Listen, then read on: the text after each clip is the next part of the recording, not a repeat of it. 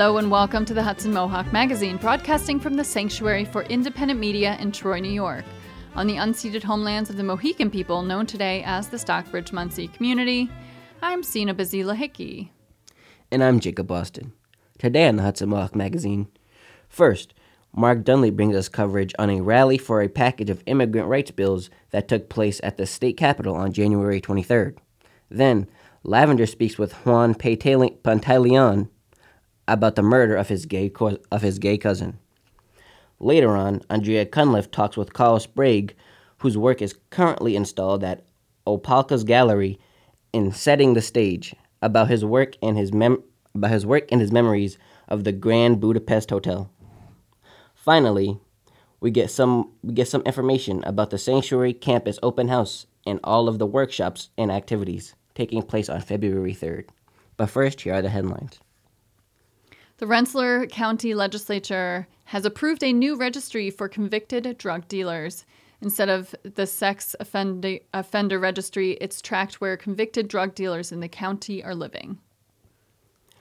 Rensselaer County officials have issued a public safety advisory after a woman impersonating a county employee tried to enter a home in Sand Lake. The Times-Union reports that Alice R. Williams, who sparked widespread community protests when he was paralyzed after being shot by a police officer during a 2018 foot pursuit, has been charged with felony weapons possessions. Williams allegedly gave an illegal handgun to a 14-year-old boy who then fatally shot himself, apparently by accident, while in Williams' home.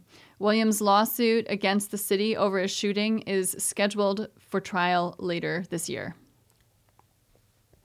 The Mohawk Hudson Humane Society is urging those who are fostering animals or recently adopted pets from Empathy Animal Rescue and Colony to take their animals to a veterinarian because many of the animals seized from the operation last week have health conditions contagious to both animals and humans. With the Schenectady school superintendent departing in May, the Gazette reports that the school board met recently to debate an internal versus external search for this replacement. The board president was favoring an internal replacement, but a decision has not been made. One concern expressed is that this will be the fourth superintendent in Schenectady in 4 years, which may make it less attractive for an outside person. The town's senior building inspector was removed Wednesday as a member of the Rotterdam Board of Ethics less than a month after being appointed to the role due to a shoplifting allegation. The U.S. Justice Department on Friday has reached an agreement with the New York Governor's Office on sexual harassment claims against former Governor Cuomo. The department found that Cuomo had subjected at least 13 female employees to a sexually hostile work environment. The agreement formalizes some reforms already initiated by Governor Hochul, but also adds additional steps. A jury awarded $83.3 million to E. Jean Carroll in her defamation trial against Donald Trump on Friday. The Manhattan federal court decision comes less than 1 year after Carroll won $5 million in her sexual abuse and defamation trial against the ex-president. The sum stems from Carroll's rape claim against the former president in a June 2019 New York Magazine article. That is it for the headlines. For those of you just tuning in, you're listening to the Hudson Mohawk Magazine, listener-supported radio that builds community in Troy and the surrounding capital region through broad, grassroots participation. Our content is produced by volunteers. To learn how you could contribute, go to mediasanctuary.org, email us at hmm@mediasanctuary.org, or call 518-272-2390. The New York Immigration Coalition rallied for a package of immigrant rights bills at the state capitol on Tuesday, January 23rd. Mark Dunlea was there to report. The New York Immigration Coalition rallied at the state capitol on Tuesday, January 23rd. Their agenda included the Access to Representation Act for legal counsel for immigrants, invest in language translators, expansion of the New York Housing Access Voucher Program, the Working Families Tax Credit, and to prevent local governments from collaboration with federal immigration officials. We heard from Murad Awade, head of the coalition, Senator Andrew Ganatas, lead sponsor of two of the bills, and Sierra Claft, of iCare, the Immigrant Children Advocates Relief Effort. We also hear from 3 immigrants through their interpreters, including one with the Columbia County Sanctuary Movement. My name is Murad Ouda, and I'm so pleased to be here with you all, with the New York Immigration Coalition and our fierce members from across the state of New York. Together, we are here to call on our governor and the state legislator to ensure that we create and work on an inclusive budget that allows for all New Yorkers to thrive here in the state of New York and does not exclude our communities. Last year's state legislative session failed to pass critical bills that would have advanced immigrant protections and rights in the state of New York. Albany did not deliver on a number of different needs that our communities were looking for their leadership on. The state and its leadership must recognize the need for comprehensive solutions that uplift and support all New Yorkers. This is especially true and critical when anti-immigrant rhetoric and the scapegoating of newly arrived asylum seekers continues to fuel division. During this program, you're going to hear from our elected champions. You're going to hear from impacted individuals. You're going to hear from immigrant New Yorkers fighting for all of New York. You're going to hear people talk about the Access to Representation Act that will ensure that individuals facing deportation have access to legal representation. At the end of the day, it creates equity in our court system. In addition to that, you're going to hear about expanding language access, meaning that all New Yorkers, no matter what language they speak, can have access to crucial and oftentimes life-saving information from the state agencies in languages they understand. Passing the Housing Access Voucher Program, which will provide rental assistance to our neighbors across the state of New York, those who are at risk of being unhoused and those who are unhoused. We'll also be fighting for passing the New York For All Act, a bill that we are no strangers to since we have been fighting for it for the past 5 years here in the state, to ensure that all families can remain together in the state of New York. Lastly, we are going to discuss the Working Families Tax Credit, which is a tax credit that is intended to give working families their credit. Immigrants remain integral to the vibrancy of New York. Now is the time for leadership to champion the collective effort that will build a better future for everyone. Senator Andrew Gennardis, who's going to speak briefly about the New York For All Act, as well as the Working Families Tax Credit.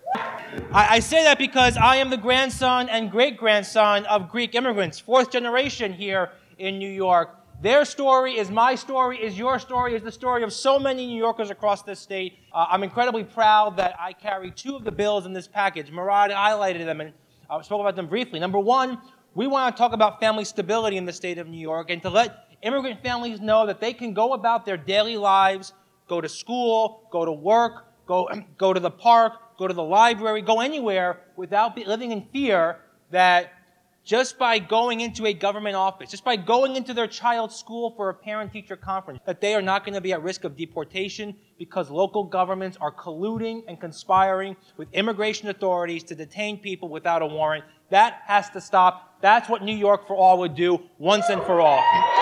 And while we give families that security and that stability, we also know how incredibly important it is to stabilize families' well-being by giving them the financial and economic stability that so many families are blessed to have, but not enough families are blessed to have. And that is why we have to pass the Working Families Tax Credit, which would expand New York's existing child tax credit, combine it with the Earned Income Tax Credit, and increase the value so that families from Buffalo to Brooklyn and Brookhaven and everywhere in between could get the money they need.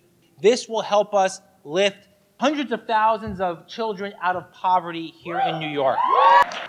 Good morning. My name is Sarah Santiago. I'm a member of Cabrini Immigrant Services. As an immigrant mother, I know how difficult it is to access a good quality of life in New York. Rent prices are very high. Immigrant job payments are low. Food is more expensive every day. That is why I ask and demand all politicians to support the Working Family Tax Credit so that we can have a quality of life. Families in New York deserve to be able to have a life free of constant worry. And we immigrants, we pay taxes. We do, right?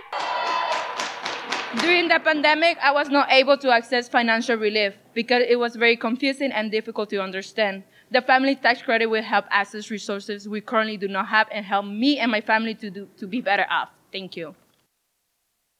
Good afternoon. My name is Sierra Kraft, and I'm the Executive Director at the iCare Coalition. We're a coalition of legal service providers and advocates that provide free legal representation to unaccompanied immigrant children facing deportation in New York City while fighting for universal access to counsel. So imagine the journey of these children, escaping extreme violence and trauma in their home country in search of safety, protection, and a new life in New York City. But when crossing the border, they're thrust into a complex and costly immigration system that's designed for adults. Shockingly, these children aren't guaranteed the right to an attorney in immigration proceedings. And studies show that without a trained lawyer by their side, they have a mere 15% chance of winning their immigration cases, which often results in rapid deportation back to countries where their lives are at risk. And New York continues to be ranked the 4th highest in the nation for unaccompanied arrivals released to sponsors. So every year, thousands of young New Yorkers are placed in removal proceedings, facing deportation without due process if they cannot find or afford an attorney. And I recently stood witness at the juvenile docket in New York City, and there a two-year-old was expected to find their own attorney. This is unacceptable. It's completely unacceptable reality that contradicts the values of our state and our country. Immigrant children are forced to navigate the system alone, and they deserve better. With the support of attorneys, children are more than 90% likely to succeed in their immigration cases. And today, we're urgently calling on our state officials to pass the ARA, prioritizing vulnerable minors in New York. The ARA isn't just crucial, it's a lifeline. It provides young immigrants the chance not just to survive, but to pursue higher education, careers, and start a new life in this country, and a state that they now call home. And this is more than just a cause, it's a testament to our values. So let's stand in solidarity with these children and adults seeking safety and protection, and no child should have to face this immigration system alone. My name is Ignacio Nefre. I am a farm worker in the Finger Lakes region of New York. In the over 30 years that I have lived in the region, I have seen how the lack of language access has impacted my family and my community. Coming from a rural region, we have limited resources as it is, and even less when it comes to resources in other languages. Many of the services, like the DMV, health clinics, and the courts, don't have interpreters for other languages, and many times I and others have asked for interpretation, and the DMV will not even be aware of how to provide it. Often our children and neighbors are the ones that are supporting us with interpretation, but that is often unpaid. Having language access isn't just about being able to access services, it is also vital in being able to advocate for ourselves and ensuring that our rights and dignity as humans are protected. Everyone, my name is Iridian. I'm with the organization Columbia County Sanctuary Movement, and I'm interpreting for our wonderful member, Ayantle. I am from Cuba, Havana, born in Camagüey, and I am a member of Columbia County Sanctuary Movement, CCSM. I'm here to support the Access to Representation Act. I have been in this country for more than a year. In my experience, when it came to obtaining legal services as an immigrant, was a little difficult because I lacked resources. But thanks to the organization Columbia County Sanctuary Movement and Prisoner Legal Services, I've been able to conduct my political process in the United States effectively, for which I am very grateful. Yes to the Access to Representation Act. This has been Mark Dunlea for the Hudson Mohawk Magazine. That was Mark Dunlea's coverage of the Immigration Rights Rally on January 23rd. To hear more of Mark's stories and to hear part 1 of other policies, go to mediasanctuary.org. This next piece is a heavy story about a family from a local community member. Lavender takes it from here. This is HMM correspondent Lavender. My pronouns are she, her, or hers. And it has come to our attention that one of our community members has suffered a family tragedy. He joins me now. Welcome to the Hudson Mohawk Magazine. Hi, thank you. My name is Juan Panteleon, and thank you for letting me use this platform to get this message out. It's very important. I'd like today to tell you about Bernardo Panteleon. He was my cousin. He was an openly proud gay man, a member of the LGBTQ community, who was targeted, tortured, murdered, mutilated, and then after the fact, they sent pictures to every single member of my family. This happened in Phoenix, Arizona, not but 2 months ago. 2023, going on 2024, members of the LGBTQ community are still being targeted through hate crimes. The reason you're hearing about this here in the Capital Region is because Maricopa County is refusing to charge with a hate crime. Now, hate crimes in Arizona are a lot like pepperoni on pizza, where they're added on after the fact. So what me and my family are doing is we are putting out a petition to help reform hate crime laws in Arizona. We demand that these men who targeted my cousin be charged with a hate crime and that they are persecuted to the maximum extent of the law. Wow. First, I want to say I'm so sorry that this happened to you and your family. So, Juan, were you close with your cousin? Absolutely. There's a term that exists within the Mexican culture called primo hermano, which just means, if you say that in English, it means brother cousin. It means that he was more than a cousin. We grew up together. Me and my 3 cousins, we were the first people he ever came out to. And we were all sitting there. We got emotional. And he said, guys, I want to tell you something. And we said, what, man? He took a moment. He said, I'm gay. And we said, and? We no crap, Trish Stratus. We know. We know. We've always known. And he just, we felt this weight come off to him. And after the next couple of years, we just watched him come out of his shell. We watched him dress the way he wanted to dress and style the way he wanted to style, act the way he wanted to act. And the family was accepting of it. And we were proud of him for living his truth. But like I said, unfortunately, we know that is the thing that got him killed. You also talk about being a Mexican family, coming from this big family. I can relate to that. I'm the daughter of a Jamaican immigrant, and I also have a huge family. And can you talk a little bit about how that is related to this incident and how that's impacted the whole situation? A lot of my family, especially his 3 younger siblings, who this is falling on right now, they spent most of their life coming back and forth between Mexico and the United States, to where their education was halfway in between, and they don't really comprehend a lot of what's going on. They can't understand a lot of the words that they're using. So it's fallen a lot on me and my one other cousin, Gazdelli, to really do a lot of the translation, to really explain a lot of this into layman's terms. And some of this we're still like trying to learn, like court terminology, but it's fallen a lot on our shoulders, and that adds on to the fact of being afraid to speak up, because a lot of my family is still in the immigration process. They're going about it the legal way, but if they do anything to disrupt that, they could be targeted. They could be deported, and that's something that they're, very afraid of going through with this. My grandmother, Bernardo was my grandmother's primary caregiver. He made sure she had her medication. He made sure that she was taken care of every day. And now we're having to split up and the care between the aunts and a couple of the nieces, and that's fine. But she was most comfortable with Bernie. And now she's going without him. And he was a rock to a lot of the people in our family. He was a dreamer. He was here on dreamer status. He came here at 1 year old with his dad, came here to try to find a better life. And they did. When he was about 14, my aunt and my uncle, they were taken and deported. And so he had to drop out of high school in order to help raise his 3 younger siblings. He then became the primary caregiver to my grandmother, and he gave up a lot of his life to take care of them.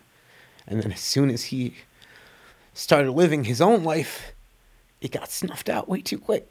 And we never got to see him in his final form of who he was truly destined to become.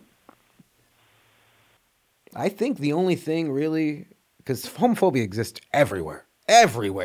It's crazy. And The only difference between New York and states like Arizona is we have hate crime laws and we use them. They're so important because of that. You have a petition going, and, for people who are not up in the government making these policies, what can we do? Can you talk more about this petition? Yeah, no, we're a simple petition just trying to reform hate crime laws in Arizona, trying to make it an actual law instead of an add-on. It's an aggravating charge is what the hate crime there is, which is how so many crimes get brushed under the rug because they don't submit the evidence, such as the evidence where these guys went online and said gays aren't welcome in the North Side after the fact. And when the police interviewed them, they interviewed the main guy who murdered my cousin. He said, "Oh yeah, he tried to make a pass at me, so I killed him."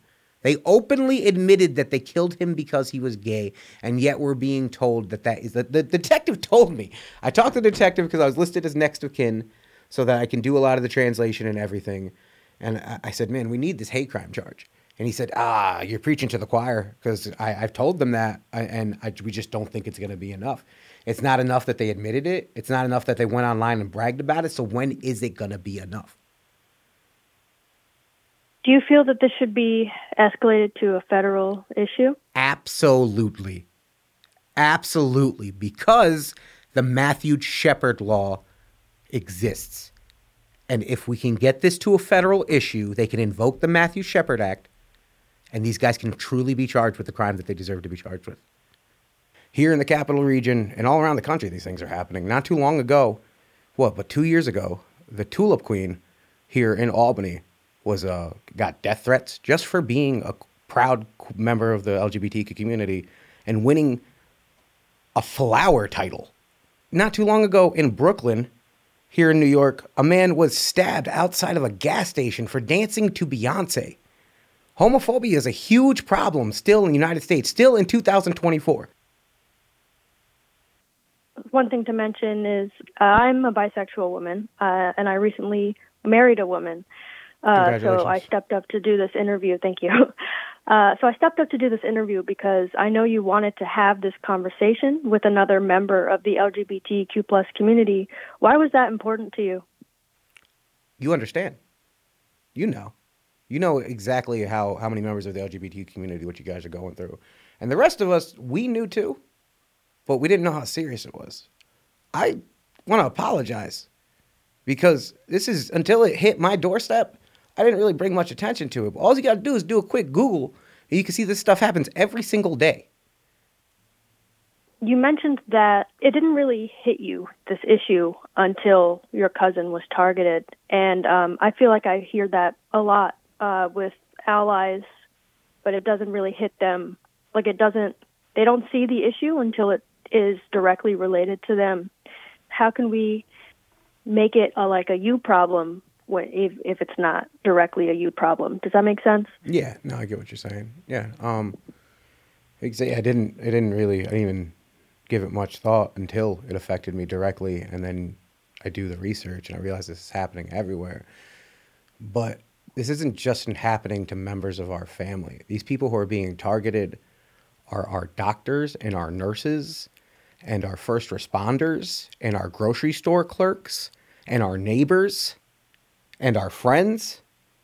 There are so many people right now with everything that happened. They're just being scared back into the closet because of this. So what we need to do is we need to show them that it's safe out there, that we're going to fight for them, that we're going to be able to stand up for them. How do we do that? We push these stories. So as we're closing out, is there anything I didn't ask you that you want to mention, or is there a final message you'd like to leave with our listeners?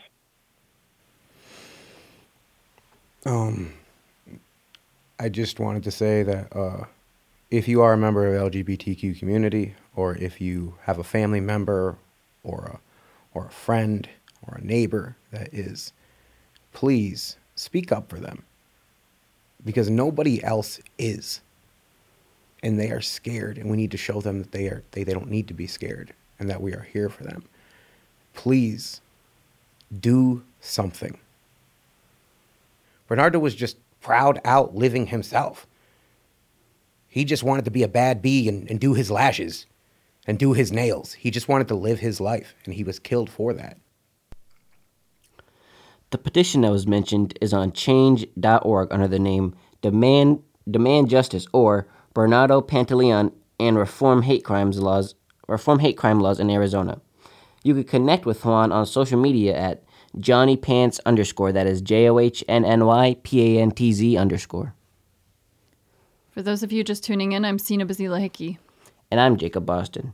You're listening to the Hudson Mohawk Magazine on the Hudson Mohawk Radio Network on WOOCLP 105.3 FM Troy, WOOGLP 92.7 FM Troy, WOOSLP 98.9 FM Schenectady, WOOALP 106.9 FM Albany, streaming online at MediaSanctuary.org.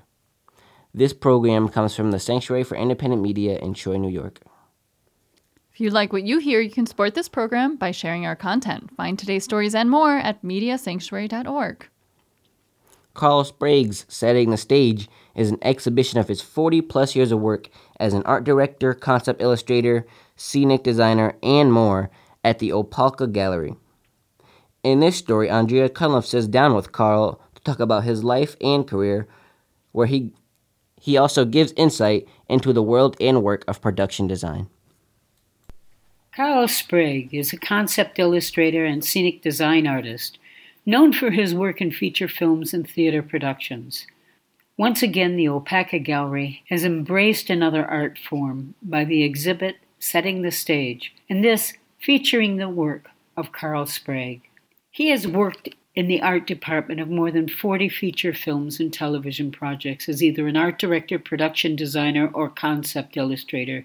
More than 35 of these films have received Academy Award nominations, including La La Land, The Grand Budapest Hotel, and 12 Years a Slave. I spoke with him at the Opalka Gallery and asked him about his career. I have a question about how you design, like how you come up with the idea. Well, this is illustrative. Okay, so, like La La Land, for example, here, they wanted me to do, like, roughs, just like sort of concept ideas, and so one evening, there were just these little, like, throwaway watercolor sketches. You see, I didn't even bother putting them on more than, I put them all on one piece of paper. But they liked some of this stuff. And then you go from that sort of rough stage, which is inspired by whatever it can be. Maybe there's a storyboard that's been done, or there's obviously references and do they come to you with a project, like a storyboard project? Or sometimes. Do they just say, read the script and tell me what you think? Sometimes it's just the script. Really? Yeah. And it gives you sort of a free hand at like imagining and telling the story. There's definitely different levels of control and input, and it varies completely from project to project and from director to director. So when it comes to you with particular thoughts or ideas in his mind when he comes to you for a film? I find the designer, it's the director that is hiring me. It's one of their choices that they get to make. Obviously, part of that process is having ideas together and presenting concepts and working things up and hearing what somebody wants to do, what they're interested in, what inspires them. And then do you take it further from there? For your process between your initial ideas and what comes up in the end? Yeah, well, this starts with scribbles, and then you work the scribbles up and they become less scribbly. This is so detailed. This is all part of French Dispatch. Oh, yes. Yeah. That was a strange film. It is an interesting one. I know. There were some scenes there that I could barely understand myself. I'm so relieved. Even while I was working on it. But see here, this is like a rough, this is like this very complicated set, but we built this thing amazingly enough. They built it almost identical to that, yeah, no? Well, that's why I do a drawing.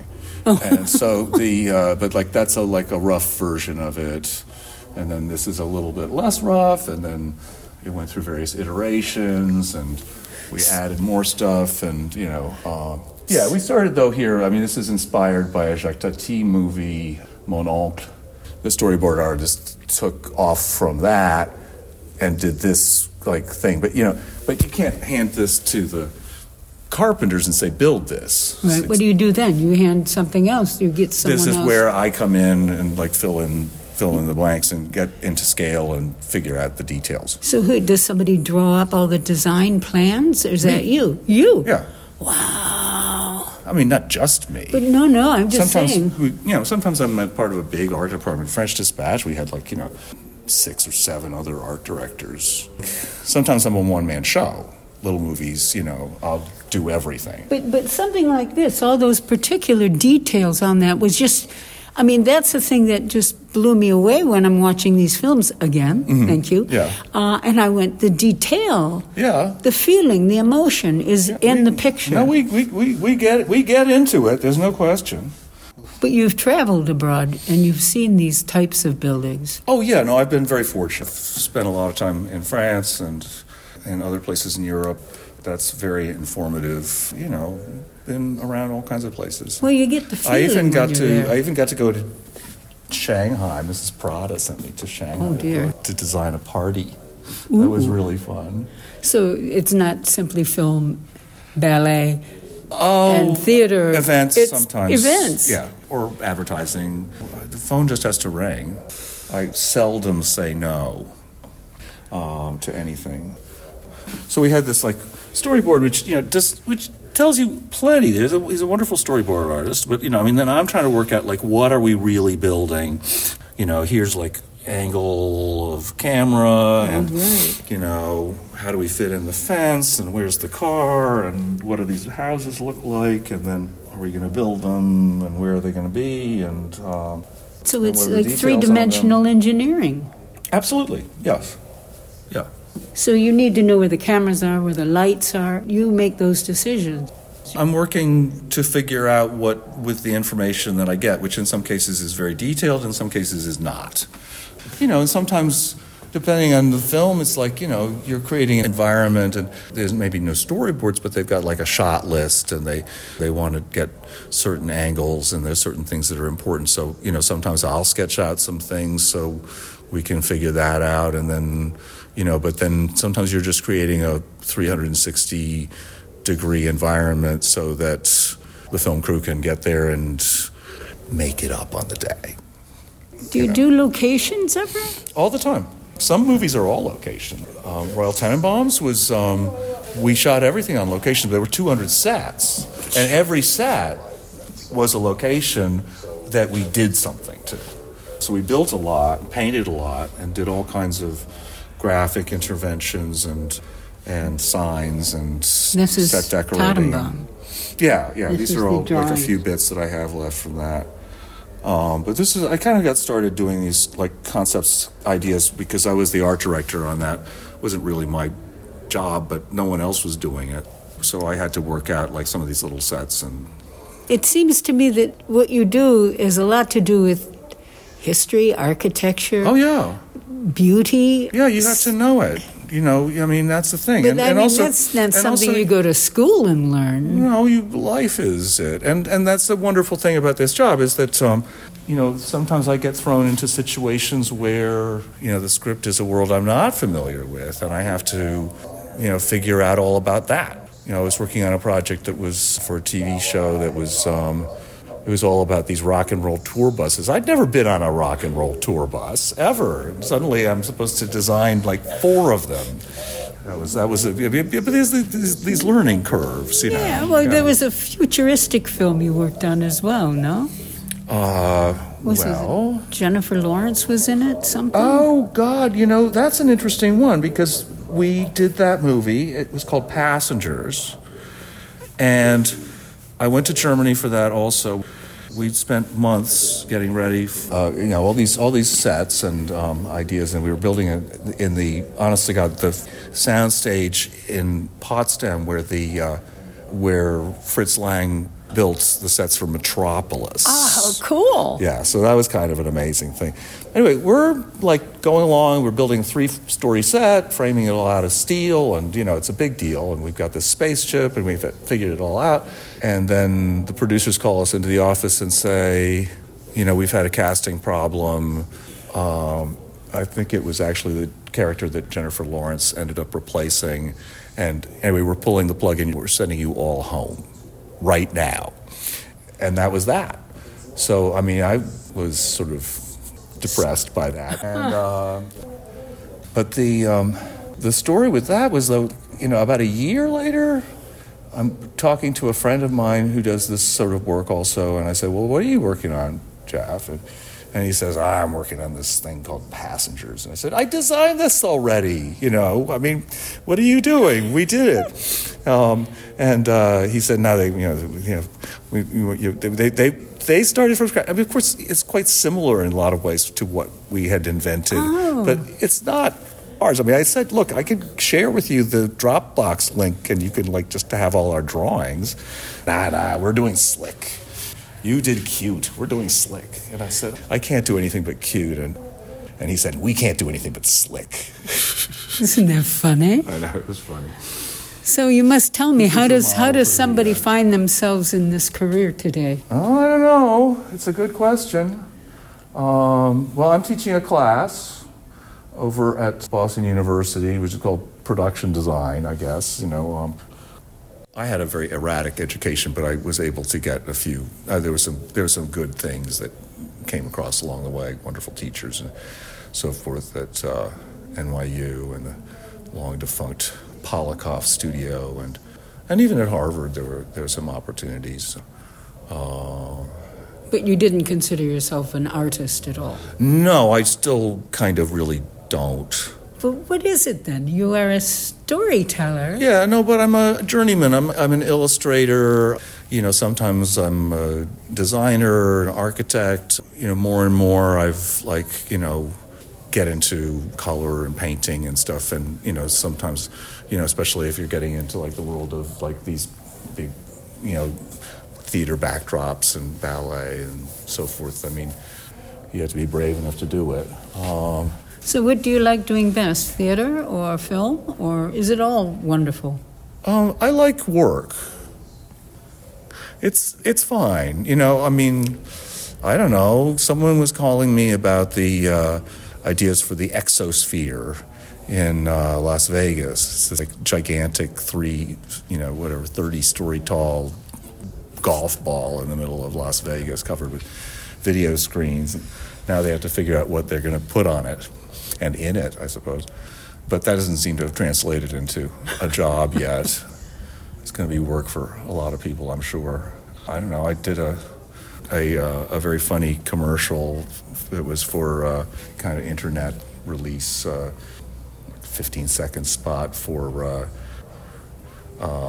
it was for condoms. Oh, really? Yes, funny. Yeah. Oh, gosh. They were shooting in Belgrade, of all places. Oh, never even went to Belgrade. I just sent them drawings. But anyway, so it's all kinds of things, you know. And Mrs. Prada and her party. So what advice do you have for somebody who wants to make a life in the theater but not necessarily wants to be a performer? You think it's worth it? Oh, it depends. I mean, you know, people make quite remarkable careers, and some even make money. You have to be able to have a portfolio of some kind, be able to show kind of what you can do. And then you also, most importantly, you have to know who might hire you, might give you a job. So in my case, that's directors or sometimes producers. You know, sometimes I work for, you know, other designers. I've done a lot of that. And definitely about connection and making sure that you know who people are and that they somehow know who you are. It's a good, fun life, though. Yeah. Oh, it can be very entertaining. It can also be really sort of nerve-wracking. I mean, sometimes, you know, of course. Sometimes having a job is worse than not having it. The Grand Budapest Hotel is based on his conceptual renderings. Here Carl speaks about one of his most memorable experiences on the set of the Grand Budapest Hotel. It was this magnificent thing with this huge 6-story atrium with an enormous 100-foot stained glass skylight. And hilariously, our offices for the art department and the vast costumes department were up on the 6th floor. And you have to walk up basically through the set, up this grand staircase and the whole business every morning and whenever I went out to lunch or whatever. I never get to work on the set, And so that was a pretty fabulous experience. Great place. Did you not make an appearance?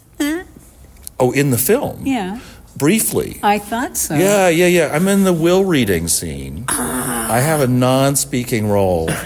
I know Wes asked to cast me, and that ended up being a whole to-do. There were like two days that I had to be on set, or maybe it was even more, and then I was going in for fittings and having them fit me with a mustache, and it was supposed to be like this 1, 2, 3 thing. There was like, the old guy says, "Where's Claire?" The young guy says, "She's dead. We're reading the will." At which point I am supposed to like explode with laughter into a glass of champagne. Oh. So I've been wandering around, with this glass of apple cider for days, practicing, snort takes. But being Wes, he framed it up. He framed it up so we were all in the same frame. Right. And he wanted like this like Marx Brothers timing 1, 2, 3. He usually does not do that many takes, but I think we did like over 40 takes of this particular scene because none of us ever, like we each did our own bit fine, but we could never hit our marks just exactly right.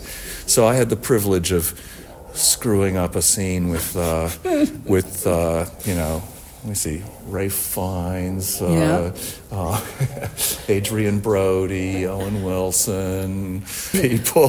They happily had gone home by that time. We were the last thing on the day. But, 40 takes. Oh my God. Did you say the costume designer designed the costume? Oh yeah. No. So that was the whole story. It was very funny. So Milena Canonera, who has more Oscars than she can dust. She designed the costumes for Barry Lyndon. That was her first Oscar. She's gone on to gotten several more.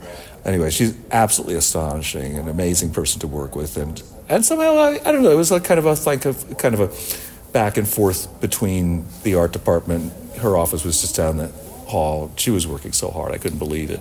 I was designing all those little concierge desks. Oh, yes. The color-coded, and each concierge had so I got to choose what color each one of those concierges were. Generally, Wes takes care of all color decisions, but in this case, I said, "Oh, this one's green, this one's red, this one's..." So she made them all fancy suits, and I have a shot somewhere of me and the concierge bellboys, who were these little 12-year-olds in their color-coded bellboy outfits. It was really a great moment. She put me in, I went and got fitted, and I was a nice 1930s suit and so forth. And I have a portrait of my great-grandfather, who was a banker down in Slovenia, and it's a magnificent portrait, and he's got a top hat and a fur coat and a cutaway and, cane and everything, and a mustache.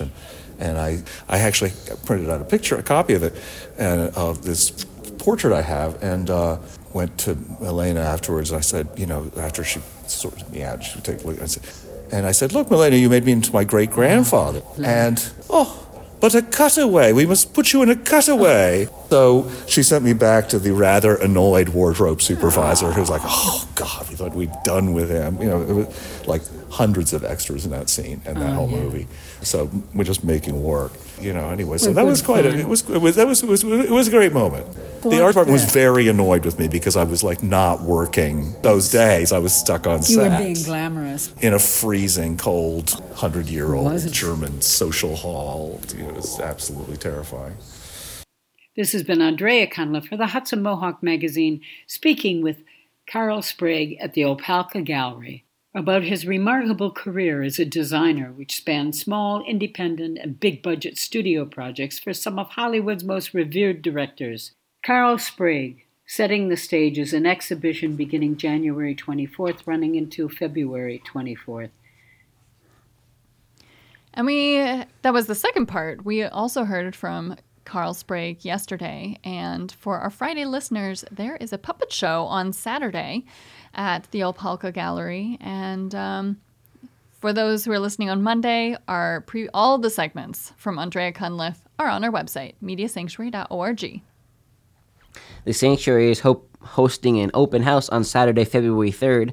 I'm going to be there. Sina's going to be there. Marsha's going to be there. It's a star-studded cast. We got you some more information about the event right now. Here on Hudson Mohawk Magazine, we have been sharing a lot of past intern radio stories as a way to showcase some of the work that interns and volunteers can do with Hudson Mohawk Magazine. And I'm now joined by Marshall Hildreth, who is our volunteer coordinator, to talk about some wider opportunities to get volunteers and interns involved as we're just beginning this semester for the spring.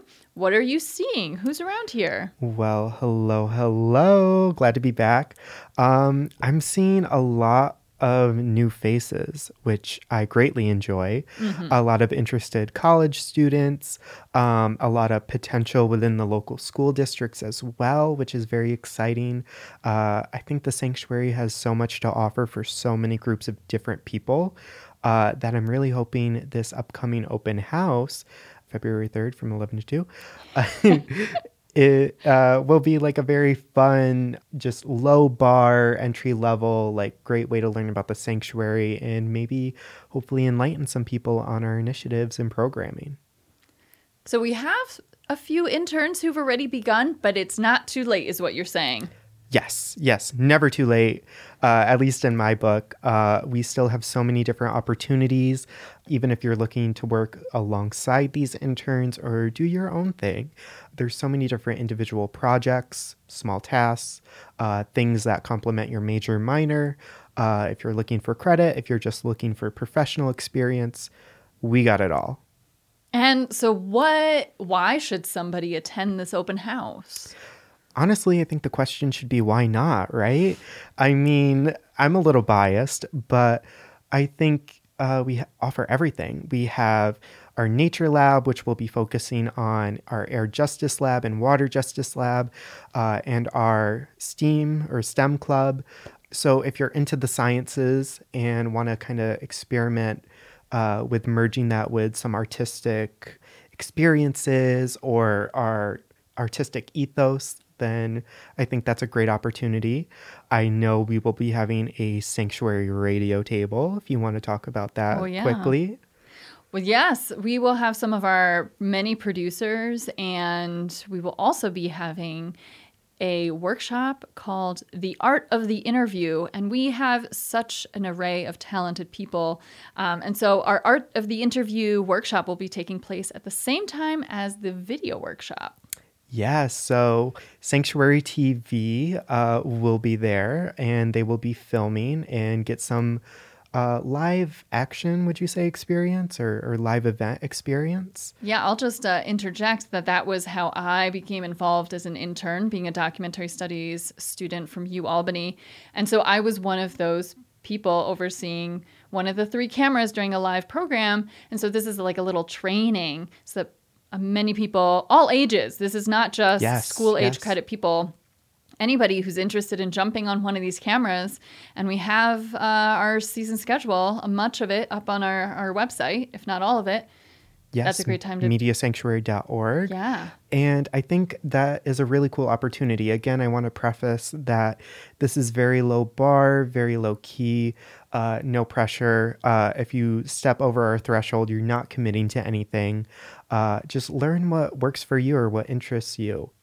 You know what I like about this is I find people often get involved in the Sanctuary in one department. It's like they're interested in community health, so they go to People's Health Sanctuary. They're interested in our events or music, and so that's how they associate with the Sanctuary. So this is a great time to come and be like, oh, you're air monitoring with Air Justice Lab? I had no idea. That actually intersections with my interests here. And so this is an opportunity to see our health and our sciences and our arts and our media and all of it in one space.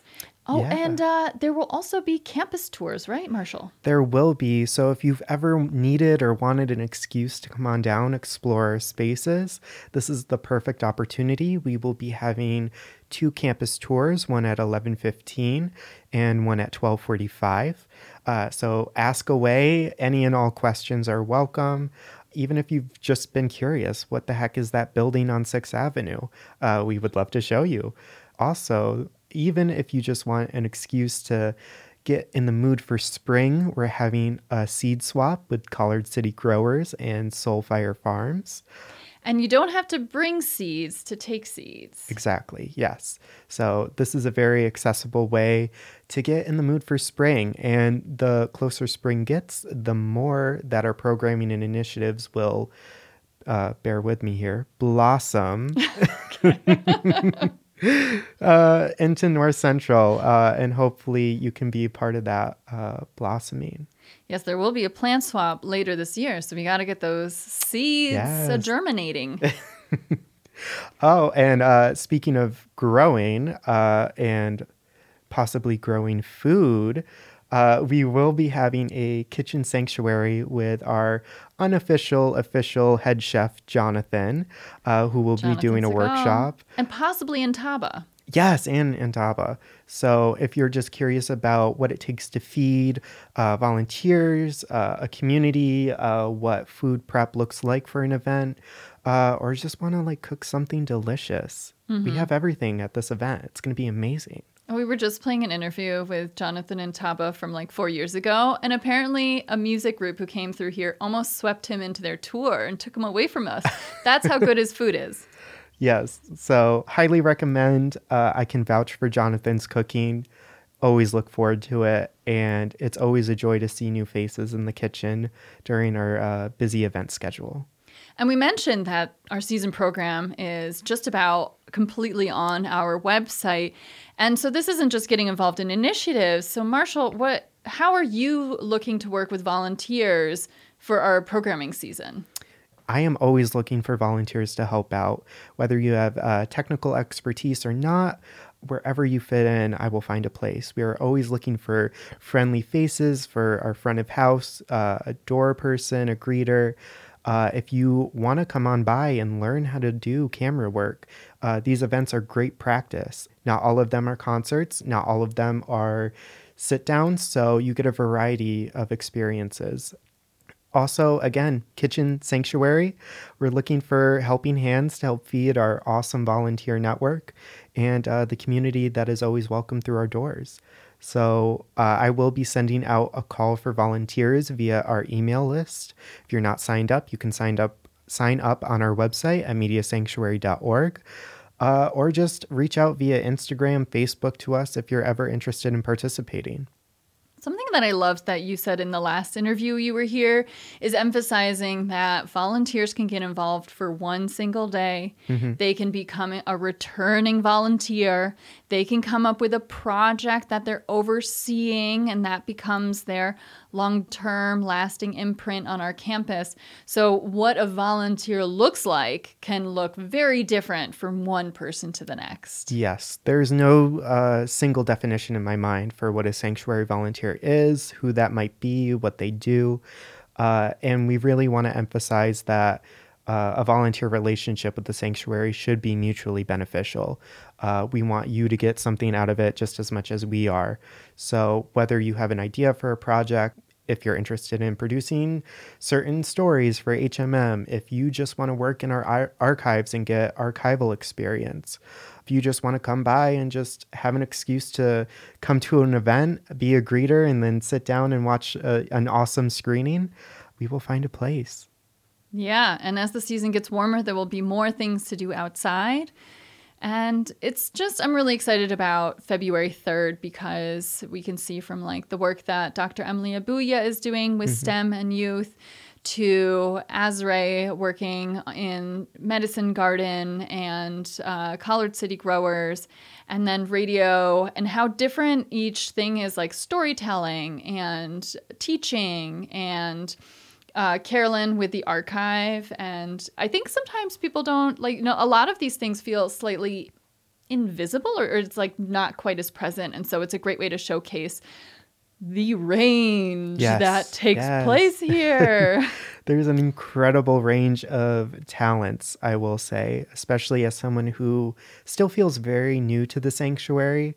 Getting to see all these creative minds and expertises in one room is going to be super exciting and hopefully impactful for those who stop by. Marshall Hildreth, we always appreciate having you on Hudson Mohawk Magazine. Could you please remind us those dates and different ways? And for those who can't come to our open campus, what are the different ways to get in touch? I would love to. So February 3rd, 11 to 2 p.m. at the Sanctuary main space. If you don't know where that is 33616 Ave right here in Troy. Or if you can't come on by, please follow us at Media Sanctuary on Facebook and Instagram. Stay up to date with our upcoming spring schedule or share our events. Oh yeah, we've got a great newsletter. Yes. That will really keep up to date on what's going on. Yeah, handy to have. And they always look so cool. I'm a little biased for the aesthetics. So even if you just want something pretty to look at, get and one. Marshall, if I want a tour from you but can't come on the open house, how do I get in touch with you? So you can email me directly at marshall@mediasanctuary.org. I would love to show you our spaces or discuss how you can get involved here. Again, open house is not the only opportunity to get involved at the sanctuary. Thank you for coming by. Will you come by again, I hope? Always. I love HMM. I love practicing my NPR voice. And I hope to be back on soon. Thank you, Sina. Thank you, Marshall. Once again, it's on February 3rd. It's always a good time, just helping the community and having a good time with everyone there. Well, I like meeting new people. They like kind of wander on in where an event can be sometimes a little daunting. So they just kind of like peek in and kind of check things out. Yeah, there's always a couple people that are just like, that event, I remember them specifically. So it's always a good time, like I said. Come chill with us. You can meet us. Meet the cast. Star-studded, like I said. And that's our show. We hope you've enjoyed this episode of the Hudson Mohawk Magazine. I'm Sina Bazila Hickey. And I'm Jacob Boston. Our engineer is Sina Bazila Hickey. We thank all our volunteers who made today's episode possible. Sina, can you tell me the volunteers? Well, it is a team effort. And so today we had contributions from Mark Dunlea, Lavender, Andrea, and you. And me. You're welcome. This program covers stories of social and environmental justice produced by the community for the community and is supported by independent donations.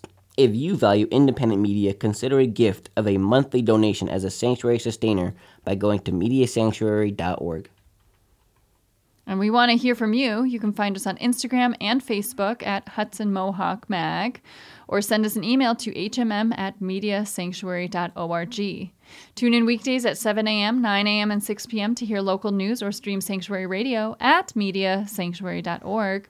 Full episodes and individual stories are available on demand at our website and on your favorite podcast platform. Thank you for watching, and we'll catch you next time.